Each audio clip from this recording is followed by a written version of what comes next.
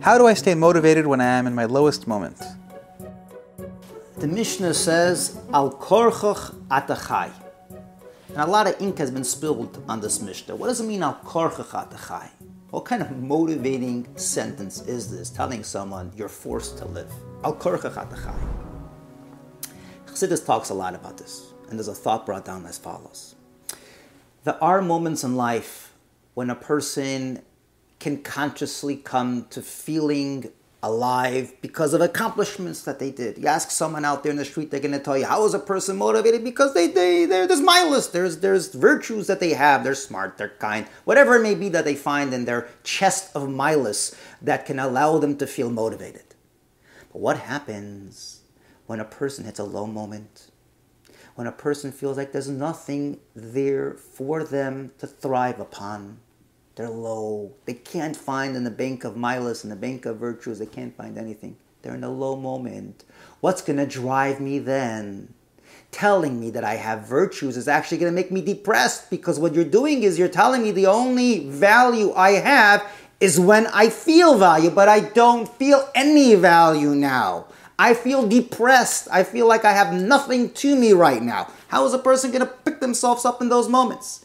Says the Alter Rebbe in Tanya in the end of Lamed Aleph, and he says as follows. He says there could be moments when a person is down, deeply depressed. Says the Alter Rebbe, hey Nemes, you're right. You actually have consciously right now enough reasons to put yourself down, and you feel down. But tell yourself the following words, and let's understand this. Ani lo yosisi atzmi.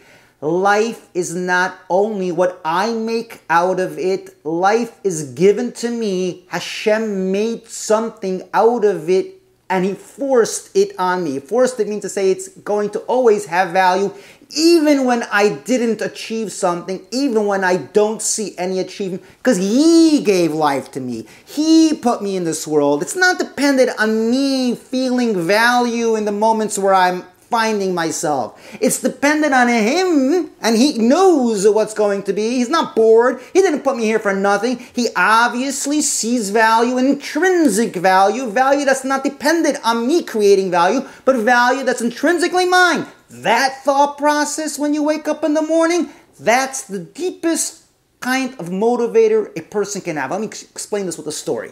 There were once two brothers. One of them, the Eibishter gave a bracha that he has a lot of money, he has parnasa. He was a billionaire, but he had no children.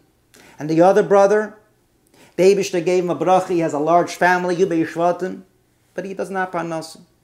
They got together once, and they said, let's make a deal. You give me one of your children, says the brother who has no children, and I'll give you $1 billion. I'll give you parnasa. Let's make a deal. We're brothers. Uncle. It's okay. They sat down. They thought about it. They put down it on contract. They're going to close the deal. Reish Chodesh. They're going to close the deal. Reish Chodesh Cheshvan, they're closing this deal. The brothers sit down and they sign this contract. Time comes close to the closing. Reish Chodesh Cheshvan. And the brother who has to give up one of his children started sweating buckets. He's getting nervous. And he's going back and forth. The kidster, he calls his brother, the billionaire, and he says the deal is off. But this is what happened. We made a contract. Says the brother with the Yud Beishvatim, he says, it was a mekach tos. This was there was a problem in this deal. It wasn't accurate information that we put down. So what do you mean? So let me tell you what happened.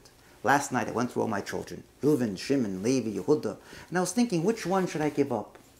Which one should I trade?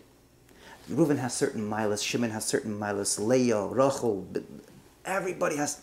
Which one can I trade? And then it dawned upon me. I don't have 12 children. I have one Reuven. I only have one child. I have one Shimon. I have one Leah. The contract you wrote that I have 12 children, that's a mistake. I only have one child. I can't give up my only child. When we wake up in the morning, if we start judging ourselves based on our accomplishments, we're going to be coming to a down moment because we're letting ourselves be judged. But if we're going to look at ourselves as a ben yachid of HaKadosh Baruch Hu, the Eibishter put us into this world. There's intrinsic value in me for who I am, period. I'm an only child. That is a korchoch atachai. It's not based on my will to make value in my life. I have intrinsic value that's always in my life. I wake up in the morning and I remember, no matter where I am, no matter what moment I find myself, the Eibishter gave me my life. He gives me my life. There is value every day in that life. There has to be value because it's given by someone who knows the future. So there can't be a moment where I can consciously tell myself I have no value. How can that be? I'm a ben yachid of HaKadosh Baruch Hu.